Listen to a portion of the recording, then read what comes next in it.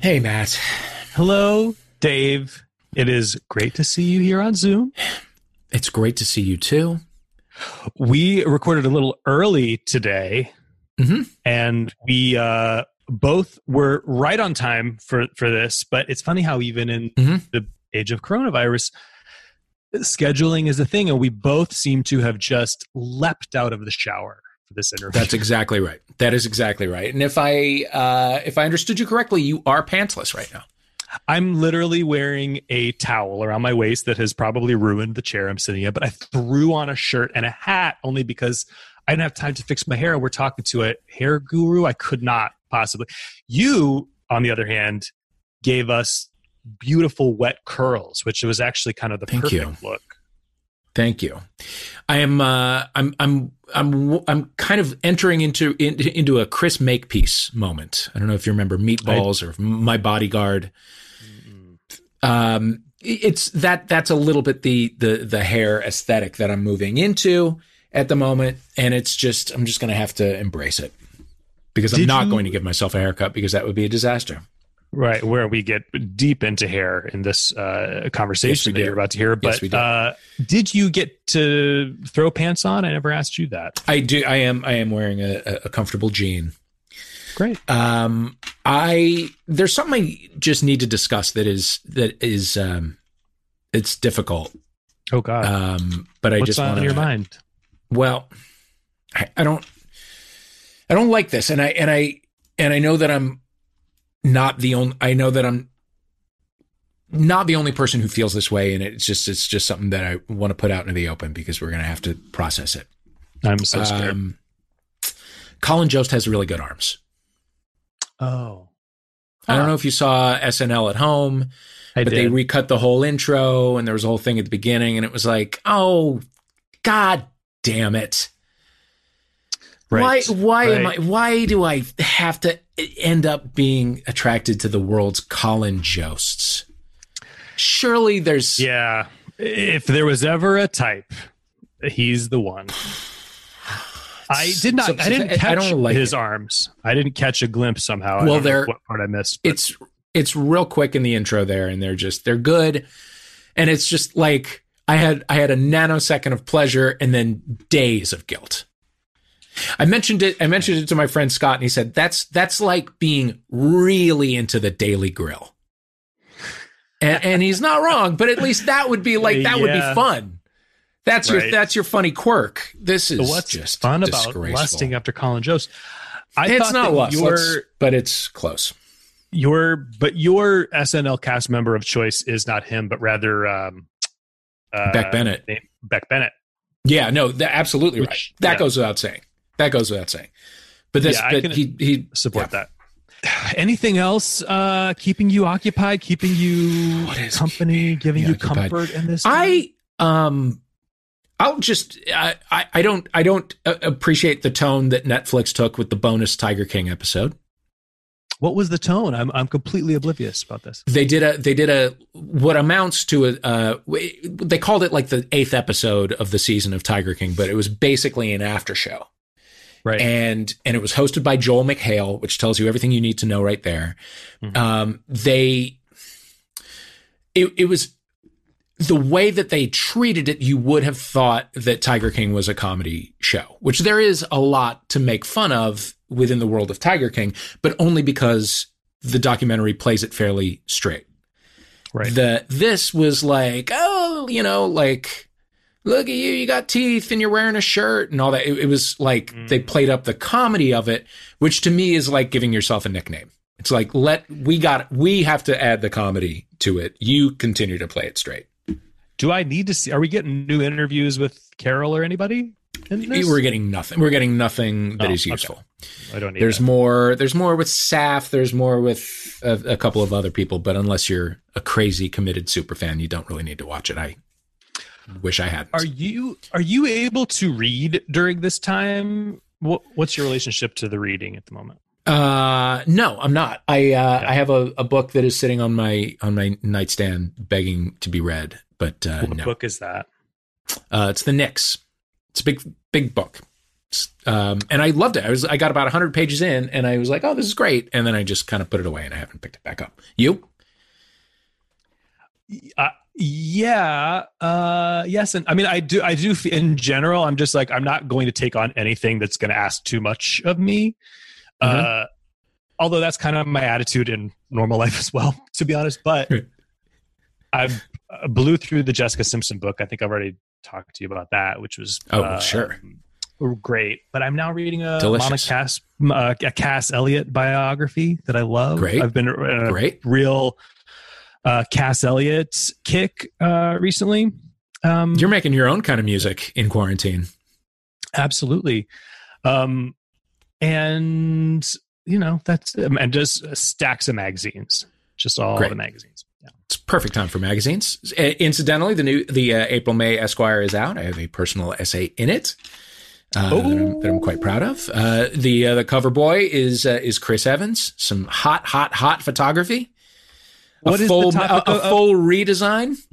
I can't wait to see it. What is the topic of the Dave Holmes piece? Well, the theme of the issue is, why are we like this? Like, it's sort of, all of our psychological difficulties are in many ways our own fault. And so it's a bunch of staff writers on Esquire sort of tackling some of their own personal stuff. Mine is about my type 1 diagnosis and how difficult it was for me to find like emotional support, or to look for emotional support afterwards, even though that was the one thing everyone on my care team was telling me about, was like, go and find a community. And I know instinctively, I know that I should, but I found it very difficult to do that. And then in the meantime, our editor-in-chief, Michael Sebastian, who's a good friend of mine, who is also type 1, but who had not been open about it, took the opportunity in his editor's letter to come out as type 1 as well, in a way that I thought was really, really candid and really interesting. Oh, I love It's a good issue. So if you're taking down some magazines, get in there. I'm trying to think what else I'm doing. I'm trying to learn chess. It's going badly. That's something that to me falls into the category of asking too much of me. Really? We have been doing a little bit of playing Scrabble, but it's and also Michael's kind of teaching me how to play the Nintendo Switch a little bit. But in general, there's like no game I can play against him. He is just a charmed person, has never lost a game in his life, is just always has the perfect hand, literally and figuratively. Wow.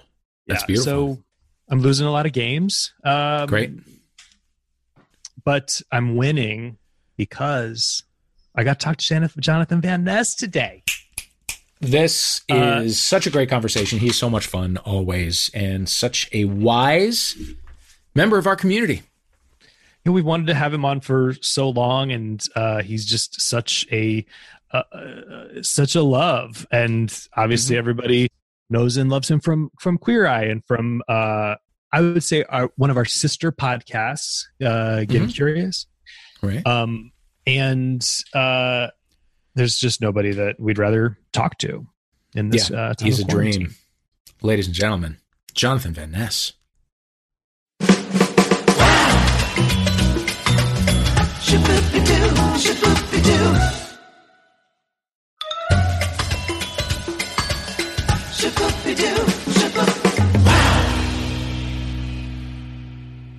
And we're back with Jonathan Van Ness. Hi. You are in a closet of some kind. I am in my closet. I am also in Texas. I'm in a cute little house, and it's extremely echoey everywhere except for in the closet. So I didn't expect to find myself back in a closet at 33 years old, but alas, just making lots of closet jokes recording from closet. I love it. What are you doing? If you want to come out on our show and make headlines, feel free. There's no extra closet for me to come out of at this point. I think I've been a pretty open book. Yeah. When did you get to Texas? How did you get to Texas? I got here I got home from Australia. I was on comedy tour on leap year. So I did 2 February 29th. Thank you so much. I just had a in-house Postmates delivery of a fresh coffee, which is amazing. Ooh. I'm just kidding. It's my quarantine buddy. But I got back into the States on February 29th, and then we began production on Queer Eye, season 6 in Texas. And we basically got here like the beginning of March and got one episode done. And then everyone was like, I think we gotta like, because it's like everyone was like, do we go? Do we stop? Like that was before the government had really come out with like what to do. And I think all of us were just kind of like, I think we all feel like a little nervous because there wasn't like an official thing yet. And then as the 5 of us were like, we're getting nervous. That's when like Netflix and everyone was like we didn't even need to say that we were getting nervous because like at that point it was like that. I think it was that Friday night. Everyone was like, all right, we're going to put this on hold until we can see, like when we can start again. So we got put on hold like that in like the, maybe second week of March or something. And then it was like, I had all my 4 cats here in Texas and I was like, do I try to go back to New York City and fly through JFK with like 4 cats with all of this going on? And like, I would need to give like 4 cat baths because like, it doesn't seem like, the virus can like get all up in their fur and stuff. And I was just like, I don't know. I'm scared. Like I just got them down here and I had enough stuff to just like with me that I was like, I'm just going to stay here. So I'm just going to stay here for the summer. So I just like rented a little place for the summer. Thank God that I, am able to do that. And yeah, so I'm just going to kind of hunker down in Texas. Okay. That was a really long explanation. I'm sorry. No. That's what we needed. So where in Texas are you? Can you reveal? I'm in Austin. Yeah, I'm in Austin. Oh, okay. That's a good place to be. Yeah, it's really pretty. And it's, I guess, yeah, it's really pretty. I just, obviously I think for those of us that are lucky enough to like be able to continue some version of their work and, have a safe place to quarantine and eat and stuff. It's like, how do we help everyone else who isn't? And it's just such a rough time to try to make sure that everyone is okay. And you are certainly doing your part. It feels like now more than ever, people are really turning to you. Like you're giving us free fitness content. You're giving us cat content. You're officiating weddings on FaceTime. How are you practicing self-care during all this? Well, thank God, because I was coming for Queer Eye, I had like a shitload of masks like with me. Like I had like an entire like a wardrobe stylist bag full of just extra self-care stuff that I was going to have for the season. So basically just like doing a lot of masks. I'm doing a lot of writing. I wasn't expecting to write like any new material like as far as like a book, but I'm like just writing, just kind of like creatively writing like a lot every day for fun because I've just gotten the habit of writing when I was doing Over the Top, and now I'm just kind of writing about other things like that I didn't write about in that book, and writing about things that I've kind of experienced since, and writing comedy. I'm learning Chinese. I'm cooking a lot. And then as far as Fit On, like I am obsessed with Fit On. I actually got obsessed with Fit On like when I realized that the people who owned Equinox were also supporting Donald Trump. And then I was like, oh, never going to Equinox again. So I stuck with that and I've never been back. And that's when I got on Fit On, and I just love Fit On. So I do that once a day, and then I'm into my Duolingo, who I don't actually have a partnership with on the Duolingo, but honey, I got to learn Chinese somehow. And yeah, so that's what I'm doing. It's really been, and then I've been like going to the grocery store once every 2 weeks. Okay. I just did that successfully for my second time. Like I've only left the house like once every 2 weeks for like a month. Wow. And what's it? I mean, can a Jonathan Van Ness keep physical distancing at a supermarket? People run toward you. People have been really pretty, respectful of that. Like when people have been recognizing, no one's been like, rushing up into, like, I feel like people are respectful of it, but I'm so extra about maintaining physical distance. Like cause at the grocery store I've been going to, they don't have those arrows on the aisle. So people are just willy nilly, like, passing each other on the aisles. And if I see you, if I hear you coming behind me, trying to pass me, I'm sprinting. Like I am taking my cart because I don't want you fucking breathing around my cart. I am taking my cart and I am running. And I wear like flip-flops to the store. And so that I can just like leave them outside my door when I get home. And I just like, cause I don't want to get all caught up in my like shoes. Like I don't want no virus in my fucking shoes. And so like, I am literally like, you know how like I run, like when I like at the salon and I'd be like, oh, like, running. I am running through the aisles away from people. Like, like I'm not like, if I see you walking down my side of the street when I'm on my little walk, I'm going the fuck around you. Cause I feel like the wind, I feel it's this wind. If someone sneezes or something and then you catch a breeze, fuck it. Like, so I'm maximizing the social distance. Mm-hmm. Mm-hmm. It's tough. What are you taking in, like pop culture wise? What's your TV? Alone. ALONE.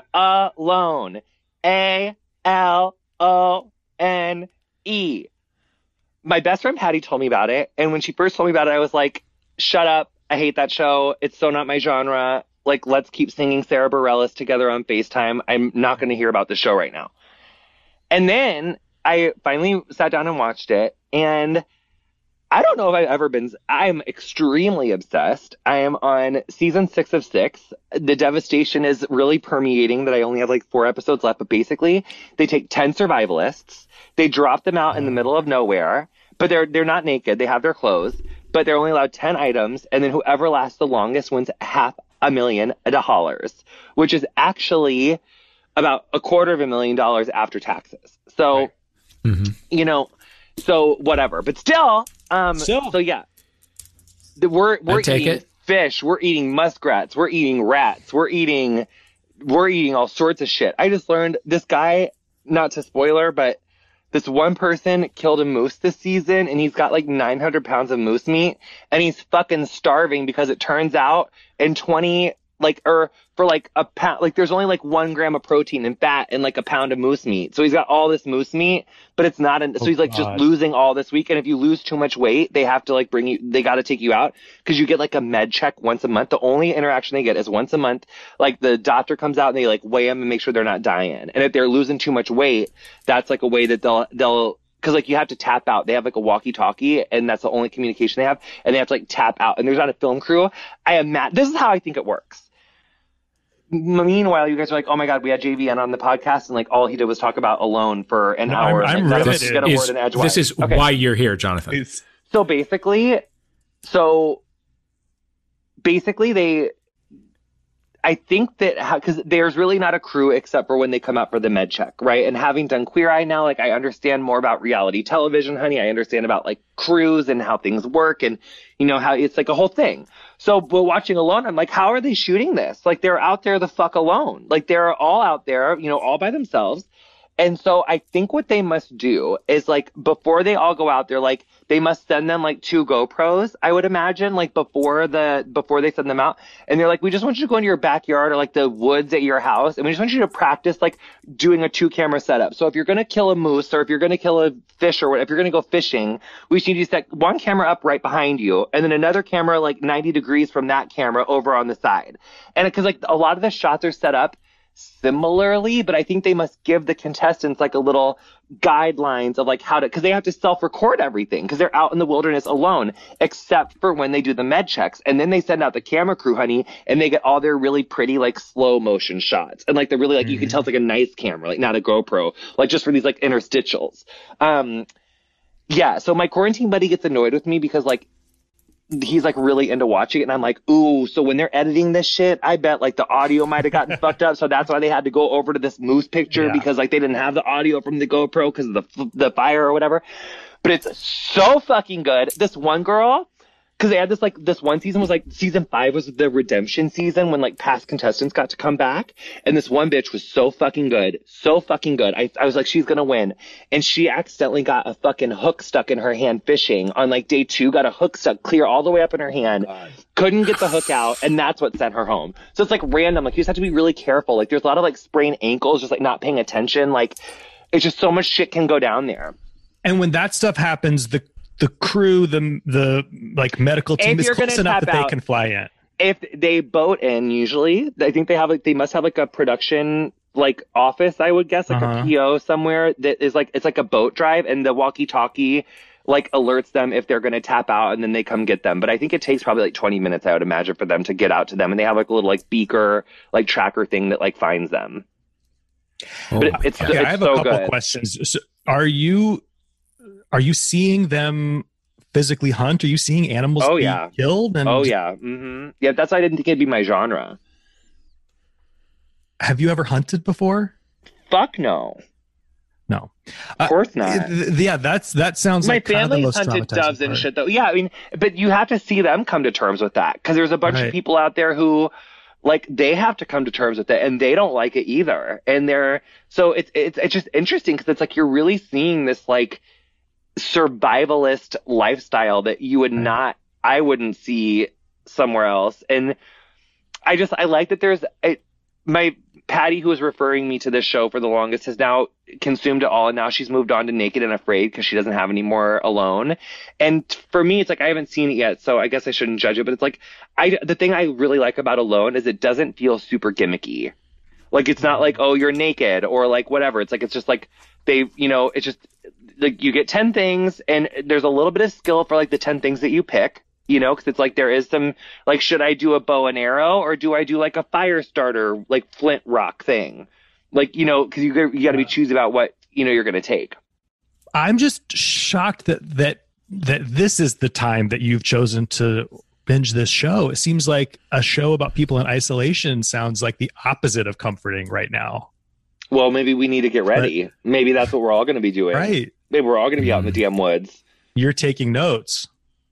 Maybe. I don't know. It's just really entertaining, actually. I also really like, because I obviously binged the shit out of Next in Fashion with Mr. Tan France, which I loved, but I did that forever ago. And now I've been watching Making the Cut on Amazon, because I love like a fashion competition show. So I've been watching that. And I watched Drag Race, obviously. And tell us your thoughts on the current season of Drag Race, please. I think it's a really strong group of girls. And I think that it's like, I'm glad that they figured out a way around the whole like fucking fiasco to like let them all still shine, because they are so talented, and what an awful situation to be in. And so yeah, I do have a favorite that's kind of like the basic obvious favorite, but I'm sorry, that dress was everything. And I just feel like her makeup is really fucking good, and I just really like her little like, I just think she's really fucking fierce, and I think she's the one to beat. I think she is probably the one to beat. Oh wait, who did you say? Which? I forget her name, but she's just like that really good. Yes, is Gigi good? Yes. Yeah. Yeah. That contour is just so. I know. I'm a sucker it's for the frustrating contour. when people that young are that talented. It's frustrating, but you got to give it to her. Well, she's been working on it for a long time, obviously. That's true. Right. Yeah. What was your take on Aiden Zane? A controversial figure. I think that was probably some, to be frank, like dubious, shitty editing. I'm sure he's like a really lovely person. Well, yeah. I mean, here's the thing. When you do unscripted TV like that, I mean, they make that show look like it takes, I don't think that those are weekly eliminations. I'm pretty sure those eliminations happen like day.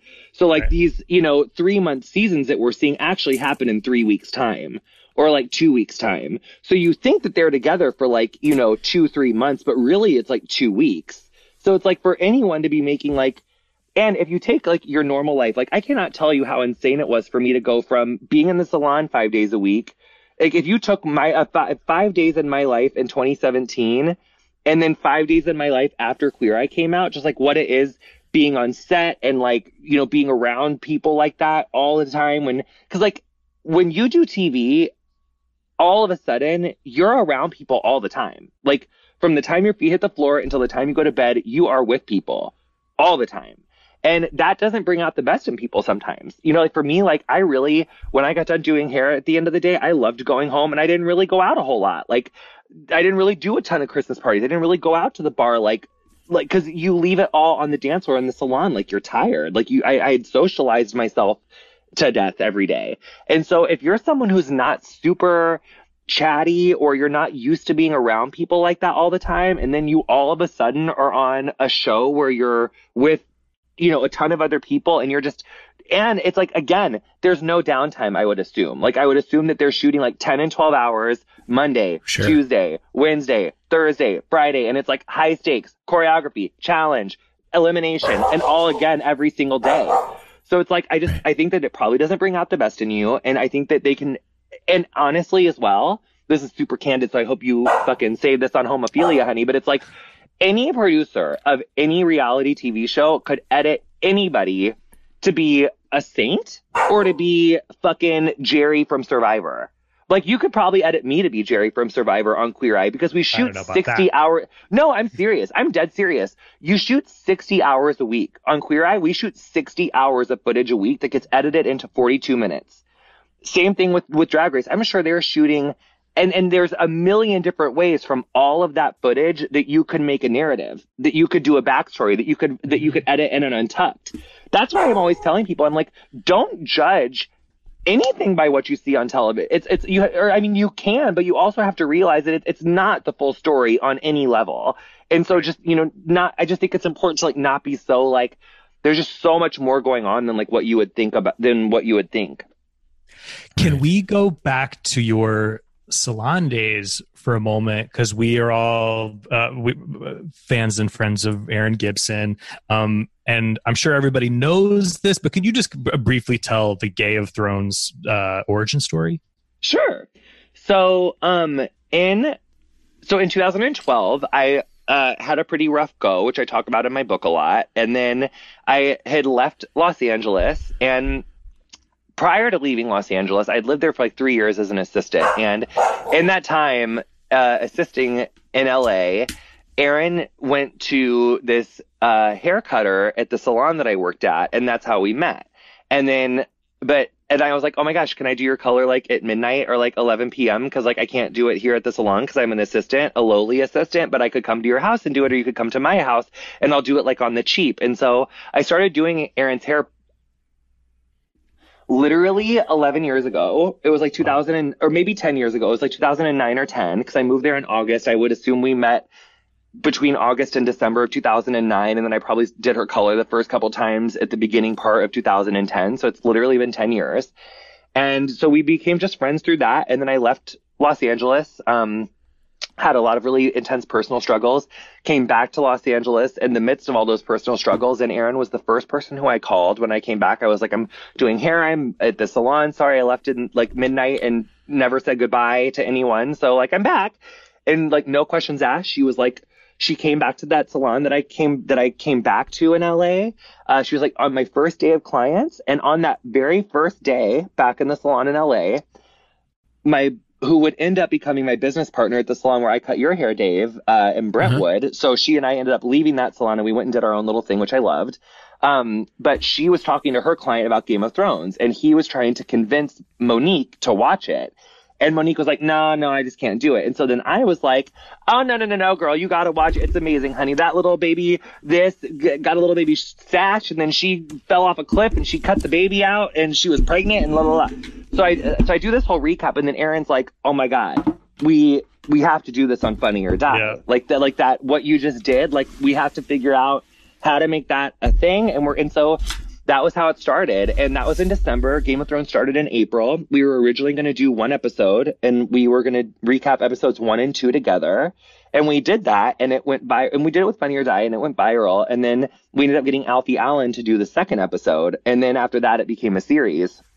And yeah, so it's Erin basically had this idea, and she turned herself, I think she already was, a creator and a writer and a producer, and she'd already done her own shows. But I remember the third or fourth episode of season 1, the producer, or this producer who we had been working with, just didn't show up. Just didn't show up to record. And so I remember getting there at 3 p.m. on a Sunday, and Erin, I remember going into this office at the old Funny or Die. Erin was like, I'm not a producer. I don't know what the and I was like, I'm gonna go do my hair. Let me know if you need help with anything. Like, I didn't know. I was like a hairdresser. And she just figured it out. I mean, that first season, she just was in there figuring it out. And I think through the years, like, as I did more projects and, started getting more into entertainment and feeling more comfortable in that world, I also got to learn how to produce, and I also got to learn how to write. And so she really created this. She is the creator of Game of Thrones, but it allowed me to, really learn what my comedic voice is, and that I had a comedic voice, and that I could write, and that I could produce. And yeah, I mean, she just completely changed my life. And I always used to joke that she's like the Usher to my Justin Bieber, because like she showed me that I had this whole other side of myself that I never really knew I had. So I just love her so much. And yeah. And you're obviously a natural born entertainer, a natural born storyteller, but what were your ambitions, or what was your relationship to like the idea of a future in entertainment back then?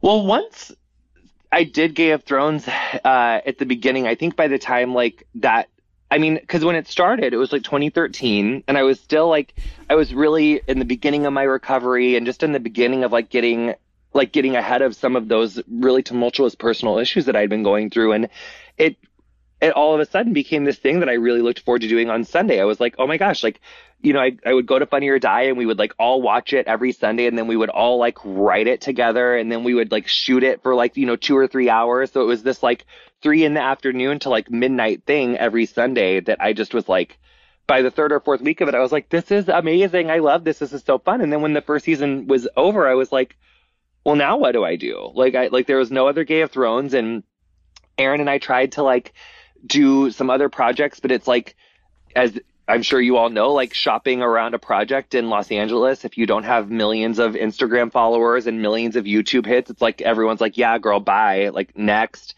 And so we really just like couldn't find the vehicle or like the project to do outside of Game of Thrones. And so I think, by season like 2 and 3 of Game of Thrones, I was pretty clear on like I love doing hair. I will always love doing hair. And I still do my friend's hair. And if anything else in entertainment never happens, it will be okay, because I love my salon. I loved doing hair. And like I said, I still do. But I did realize like in the 2nd and 3rd season, I was like, I really want to do this more. I feel like I have something to say, and I feel like I have a point of view that I want to share, and I want to develop it. And I don't really know what that means, but I want to try. And so that's when I started getting curious. And then I kept getting curious. I kept doing Game of Thrones. And then I heard about, the audition for Queer Eye, and I did the audition, and I got the project. And that was, I mean, I've probably been between like seasons 2, 3, and I think season 4 or 3 or 4 was 3 or 4 of Game of Thrones was like, no, I booked it on season 3, and was that the green background season where like Aaron was the first guest, and we had like Amanda Seales and like that season. And oh my God, I'm brain farting. Marie, and I love her so much. Blonde hair, Netflix special, so fucking genius. Marie Bamford. Yes. We had her on that season. So that was the first season where I booked Queer Eye, and I was shooting Queer Eye and flying back to LA every weekend to do Game of Thrones. But Queer Eye wasn't out yet. And then we only had one more season of Game of Thrones after that, which was the final. But I definitely like didn't ever realize that. I never thought that I would like be where I am now, like for sure. Yeah. I mean, so I knew that I wanted to do entertainment more often. I knew I wanted to produce things. But I guess I didn't ever think that I'd be doing it like full time. So it's been a very massive transition. Yeah. And now you're on stage at Radio City Music Hall doing stand-up comedy. Yeah, the year, and actually, Dave, the first storytelling show I ever did was the one that you invited me to do in the Virgil, like 10, like public forever school ago. Yeah. Oh, yeah. That was like my first time on stage, and I think because really like once Queer Eye started, like right before Queer Eye came out is when I was like, okay, I needed to start getting up, and like I wanted to do a little bit of stand up like before the show came out, so I could like see what it was like to do it without anyone like being like extra nice. And I was like, okay, I'm obsessed with this. I want to do this too. So it's really just been like taking the opportunities as they come and like running with it. Right. I love it. And when Queer Eye came along, it was sort of in the age of like peak reboot, where we were sort of like trying to recreate all of these things from the past. And obviously it ended up being something else entirely, and both shows exist like beautifully on their own. But when you got the job, what did you think you were in for? I really didn't know. I knew that when I got the job, and I knew that when it was going to be the five of us, I was like, well, I know I love them, and I know that we're going to have fun. And then I also just like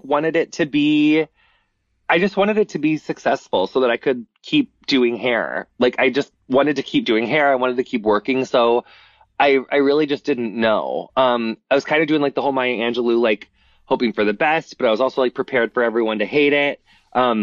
I just didn't want anyone to hate it so much that like I wouldn't be able to do Gay of Thrones again and like maybe get to do like another audition someday. But yeah, I mean, I think the response from it and the success of it was like far outside of like, you know, hoping for the best. Like, it's way more than hoping for the best. Like, I never thought I'd be like doing Radio City or like any of the incredible projects that I've gotten to do. Like, I say in my stand-up tour, like, when people are like, oh, like, what's it like? I'm like, I feel like every day I'm in a constant state of shock. Like, I'm always in just like I can't believe this is my life now. Can we return to hair for a moment? Sure. Because now we're all in quarantine. Excuse me. Now we're all in quarantine. It's going to be ages before we can get haircuts again. What can we be doing to prepare ourselves for our post-quarantine aesthetic? I think like growing your hair out so your hairdresser has like a lot to work with, and like being able to do like a little bit of a different shape. And I mean, I think if you are going to try to do any maintenance at home on it until you can go out, it's like just keep it simple. Like, just do like around your ears, do like your, you know, like that extra hair like that lives below your hairline on your neck, you know, like all that stuff that just like lives down here.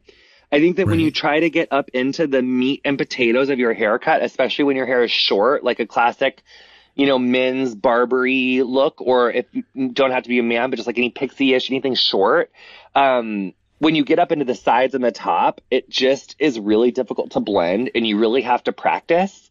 So it's like, if you are going to try to do it yourself, anything beyond just the edges, you know, like just around your ears and like the very, like, you know, the extraneous hairs down on your neck, it's probably going to look pretty rough your first couple times. Leave it to a professional is what you're saying. Yeah. And it's like, if you grow it out, it looks all, if you cut it off and it looks all crazy and stupid, it's like, or if you, the other thing is like buzzing your hair off and then growing it out, it doesn't grow out cute. Like, when you grow out a buzz cut, it grows into a mullet because of the way that your hair is shaped, or the way that the head is shaped.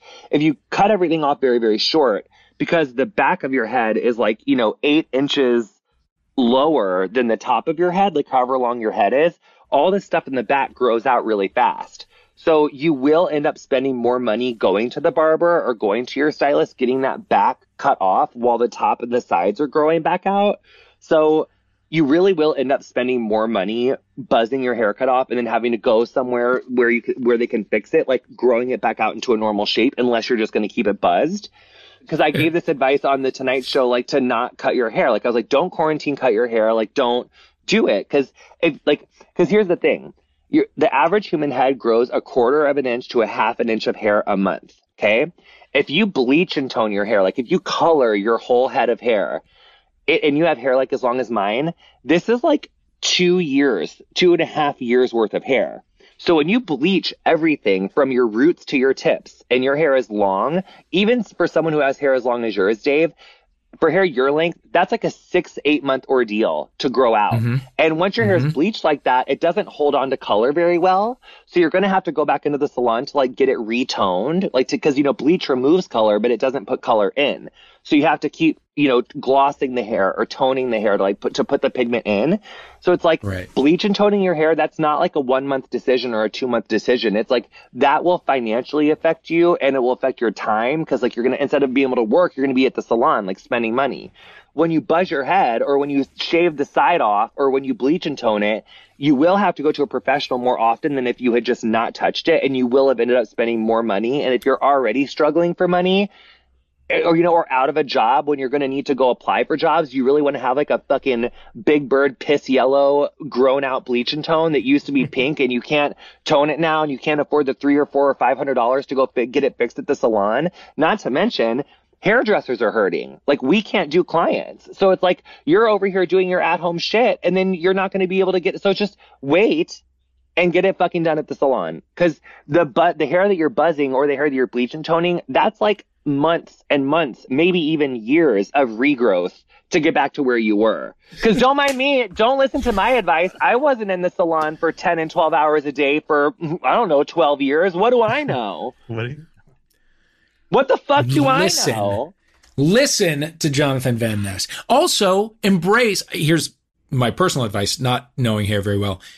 Embrace the idea that you can go through the awkward length in isolation. Yes! See what else you can come up with.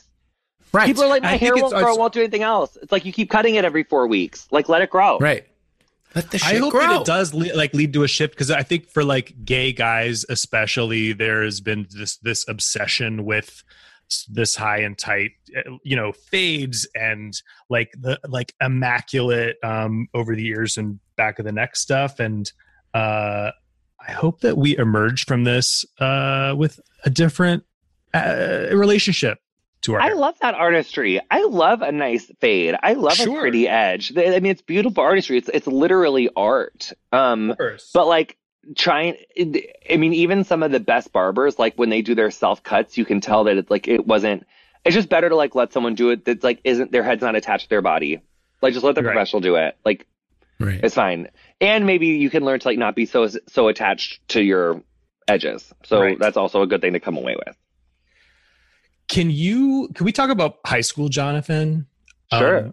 'Cause I know you were the first male cheerleader at your high school, which I'm just obsessed with that image. And I went to a high school in a small town in Ohio, and I was in the band, but I was friends with the cheerleaders, and I was always kind of like messing around with them at the football games, and like wanted so badly to be the first male cheerleader in my high school, but just didn't have the balls to do it. So how did you not see Bring It On?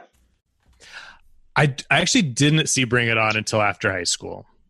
Oh, well, so Bring It On came out when I was in 8th grade, and like basically Bring It On gave me the courage. Like, I was like, oh no, I will not be on the sidelines. I can't. Like, how am I going to become a Toro if I'm not on the cheer squad? And really, this girl kind of like dared me to try out because I was so obsessed with Bring It On. And I was like, I'll try out. But other boys had tried out, but they were always joking about it. Like, they were always like, straight guy kind of just like joking about it. And like making fun of it. I was not making fun of it. I was taking it so seriously. Like, I was like, high V, low V, yes, touchdown. Like, 1st and 10, let's do it again. So let's go. Let's go. Like, I was learning the chants, memorizing the motions. I mean, I was so, like, as obsessed with hairdressing as I am as an adult. Like, that was me for cheer. Like, I think in 9th and 10th grade, like, when I made the squad, I, like, wore, like, a QHS cheerleader t-shirt to school every single day. Like, I wore one of our camp t-shirts and, like, our little warm-ups, like, every day. Like, I was like, bitch, I'm a cheerleader. And it was really funny because I think I thought that if I became a cheerleader, I would somehow, like, get more popular and people would be nicer to me. It did get me more popular in the sense that, like, everyone knew who I was now because I was, like, the only boy cheerleader, but, like, nobody liked me outside of, like, just exactly the cheerleaders. Like, that was, like, the only group that I had, but, like, their, like, sway didn't go, like, that far with, like, the rest of the school. So, yeah, I mean, it was challenging, but I loved cheer, and it really did give me, like, community and, like, people, and eventually, I think, it really was the case that, like, because, in 9th grade when I tried out, I couldn't tumble. And I talk about, like, this over chapters and chapters in my book. Like, you can tell it's really still with me if you read the book. But I couldn't tumble. And because I had found this, like, friendship and this, group finally in the 9th grade, my first year I only cheered for football. And that's because to try out for the basketball squad, you had to be able to tumble. And I couldn't tumble. And I had tried to tumble when I was little, and I like got laughed out of the gymnastics classes because like I just was really bad and I was like a chunky little baby and I just couldn't tumble. I wasn't strong. I couldn't do it. And so then when I made cheer in ninth grade, I was like, well, I have to learn how to now because I won't be able to cheer year around if I can't do a backflip. So I really started taking gymnastics lessons like 3 nights a week. And I was like, I got to figure out how to like get this body to do a backflip. So I finally learned how to do it for tryouts for my sophomore year. And then I ended up making basketball cheer and football cheer so I could cheer year around. But it was very obvious that I worked really hard at it because the stuff that I could do when I was like in ninth grade and the stuff that I could do in 10th grade, I mean, I couldn't hold anyone up alone when I first started. And then by 10th grade, I was like doing single base stunts and I was flipping all over the place. And people started to be nicer to me. And then even like the athletes that I was cheering for, like started to notice that I was doing more and then getting better at it. And then slowly but surely people just started being nicer and like people started being more excited about it and being more excited for me. And then my junior year, these 2 straight guys tried out who were really good gymnasts. Like they could tumble, but they didn't take the motions and like learning the cheers and the dances seriously. But they were like, we're going to make it because we'll just like be with all these like hot girls and we'll just like do backflips. And neither of them made it. And I did. And I was like, see how it's not so easy to just be it's not so easy. And then this is a really cute story. And this is like what it all culminated in. Wait, I already told you this story, Dave. This is the whole Jack Van Ness story. I already told you this story. But it yeah, but not on mic. Not on mic. But so basically, my junior year at this high school, I think it was like one of my last basketball games that I ever cheered at in high school. There was the other squad had this one boy cheerleader and he was like fucking Simone Biles. Like he was like, I could do like backflips all the way across the floor, but just like normal backflips, just like, foot hand, just like, flip flopping back and forth. He could do like round out back handspring, full twisting layout, step out, round out back handspring, Arabian, round out back handspring, whip back whip. I mean, he was doing like crazy. I mean, he was like Olympic level, like such a good gymnast. So culture in high school basketball cheer is that, there's like 2 full-time, like 2-minute long timeouts. For the 2-minute timeouts, one squad gets to do a cheer for the minute, like in the middle of the court, and then the other squad gets to do a cheer in the middle of the court for that minute, right? And on your minute timeout, you do not cross each other's cheer. Like, so one squad wouldn't do like a stunt or go running across, their cheer doing tumbling and stuff because like it's their turn, right? Then on the half timeouts, that's when like the visitors do a thing on their side and we do a thing on our side and you just divide it in half and you both go at once, but it's very clear and there's no miscommunication, right? So it's our turn to do our full minute cheer. And we go out and we're in the middle of our stunt. And in the middle of our stunt, like the apex of our cheer, I look in front of us and I see out of the corner of my eye, their only male cheerleader comes tumbling and flipping right in front of our stunt in the middle of the court. Like we were in center court. The players aren't playing, obviously, because it's the timeout and it's like our time to perform. And this motherfucker comes in the middle of our stunt and tries to show up our stunt, which is like, that is just an ultimate, like, fuck you. Like it couldn't be any more of like a cheer no. That's so the worst definition of a stunt queen. So then we cradled our stunt, like we popped our stunt down and we were done with our cheer. And I looked at him, there was like 30 seconds left on the timeout. And so I did a round off, like 3 back handsprings right up to where their cheerleaders were. And I went, come on. And then he like did a tumbling pass and then I did a tumbling. We were like both tumbling and he very much beat me in the tumble off. Like he beat me. I didn't fall or anything, but like he was very much clearly better. And also my nickname in high school is Jack. So, but by the end of that, everyone, because like, I mean, I tumbled right up to him and was like, come on. Like I started it. It was very like a thing. Everyone in the auditorium, everyone, players, cheerleaders, spectators, everyone from Quincy, because it was a hometown game, was like, Jack Van Ness, Jack Van Ness, for like a minute. And it was so good because I was like, fuck him, fuck Moline, like he fucking sucks. And it was like such like, I mean, like I remember like people, like, it was just such a moment because, like, everyone knew that it was, like, this moment where, like, everyone had used to, like, really shun me and I was, like, not a celebrated piece of that community. And then in that moment, I really, really was. And, I mean, it was something that, like, my mom and, like, my family still talks about. I think a lot of people in Quincy would remember that moment. So it was cute. And it ended up well. And Quincy is not far outside of St. Louis. Yes, we're both Midwestern queens. Yes, we are. And it is the easiest thing in the world in that part of the country to stand out and to be thought of as eccentric or unusual, and eccentricity and unusualness is not at all prized at all. Right. No. Like it's a scary thing to stand out, and it's easy. Yeah. And I'm so bad at conforming to things that I'm not interested in. Right. Like masculinity. Same. Yeah. And it's interesting talking to you now because like masculinity is such a fraught topic with gay guys, and I grew up as a kid who was very femme and femme shamed a lot, and had and sort of was like terrorized by my dad into like behaving differently, and also came out at a time where like mask behavior was so rewarded and it was so sort of like put on a pedestal in our community. And obviously like that toxic stuff is still very much there, but I do think there's been such a positive shift in the queer community. And it does kind of coincide with like the rise of Queer Eye. And so I was just wondering how I don't know how you perceive that shift and your, role in it.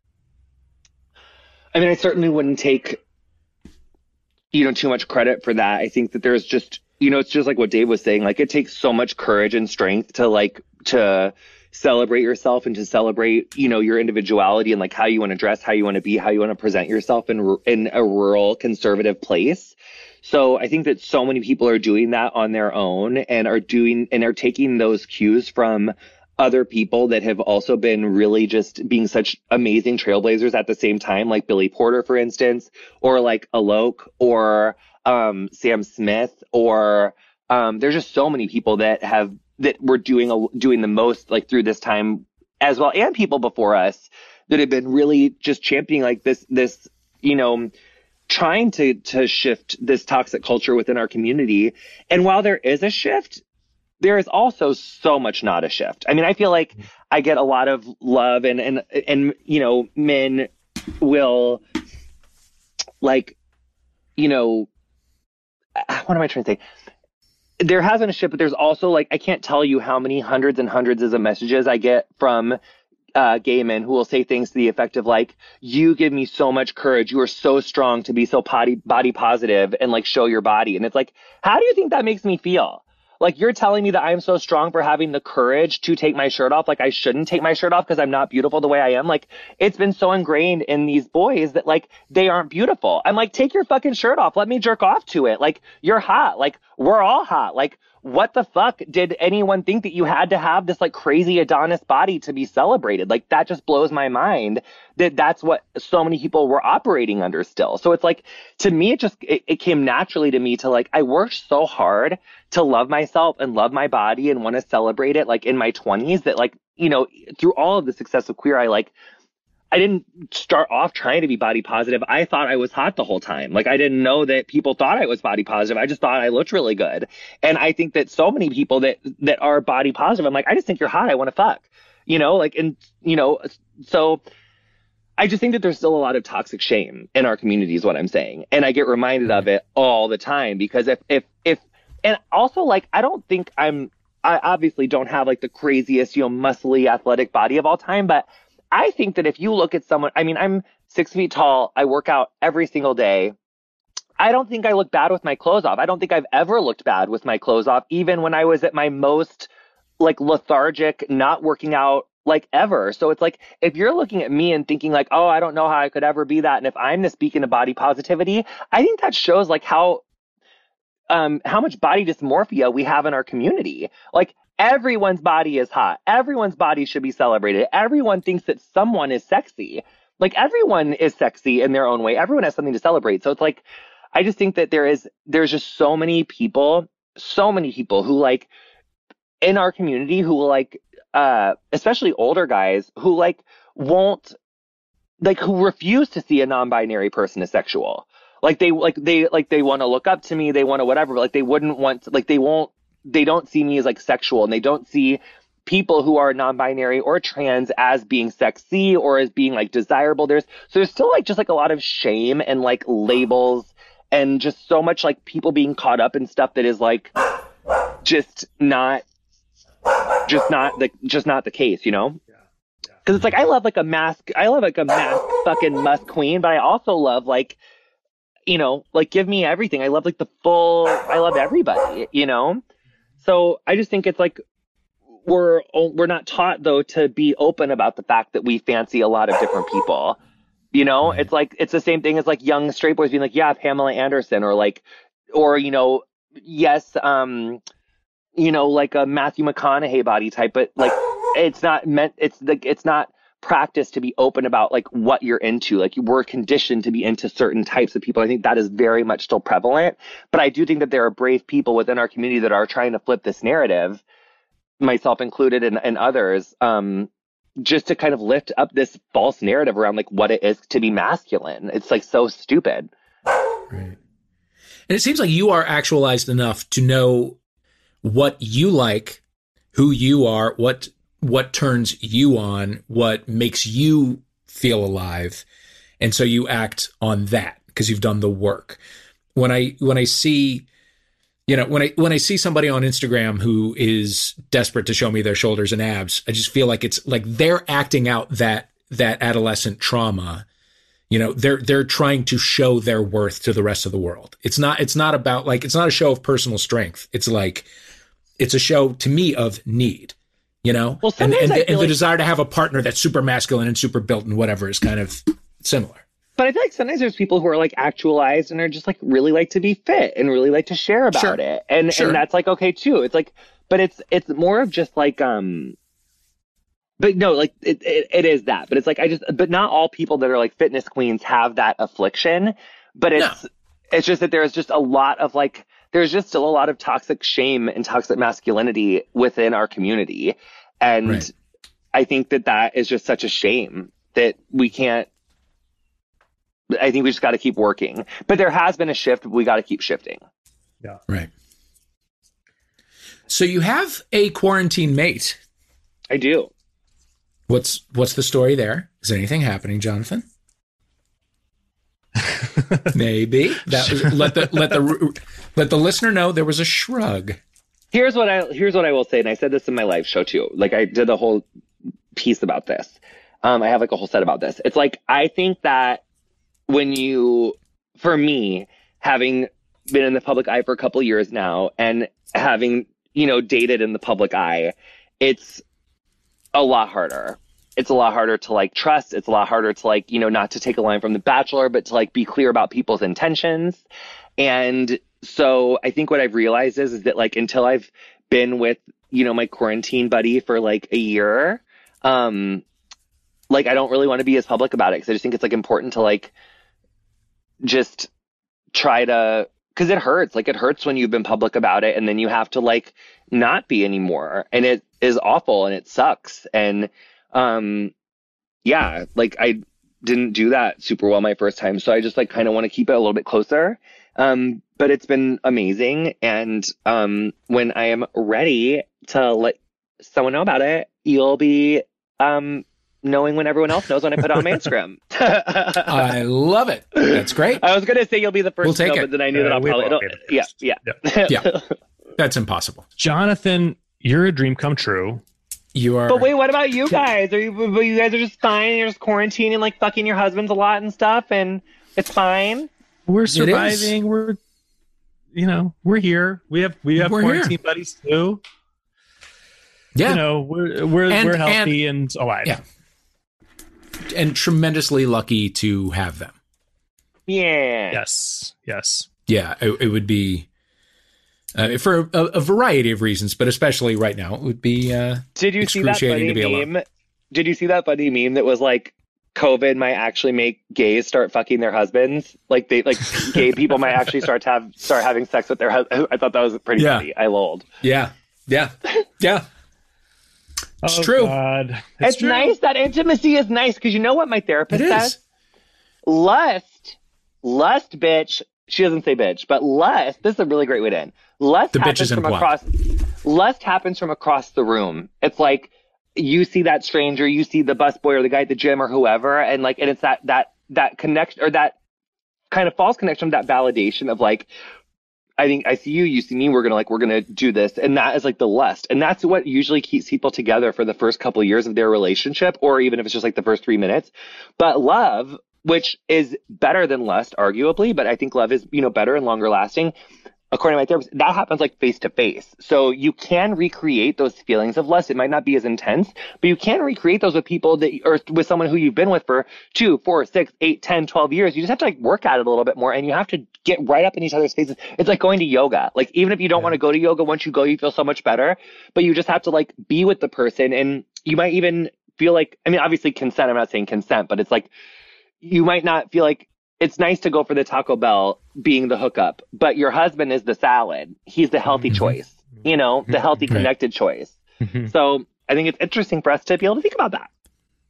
It is. And I think I just feel there's also like I love my boyfriend so much, and I'm in a weird way, like grateful to have this like intimate time with him. But I feel like a level of guilt talking about it, because this is such an incredibly lonely time for people. And like Dave Totally. said, I just feel I'm so lucky.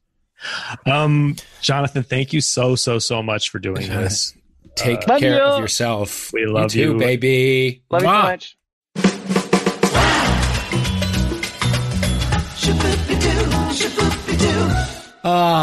Thank you so much for listening. Yes, thank you to Kimmy Lucas. Thank you to Chelsea Jacobson. Thank you to Ryan Connor. Thank you to everybody at Earwolf. Thank you to Ben Wise for the music.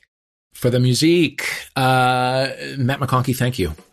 Thank you, Dave Holmes. Everybody go give us a rate and review us. Give us 5 stars. Oh, please. Tell us you love us. Buy some homophilia swag in the Podswag store. And Podswag.com. Great stuff from many different podcasts. Absolutely. And follow us on Twitter and Instagram at homophiliapod. And we'll see We you love you. next week. Bye.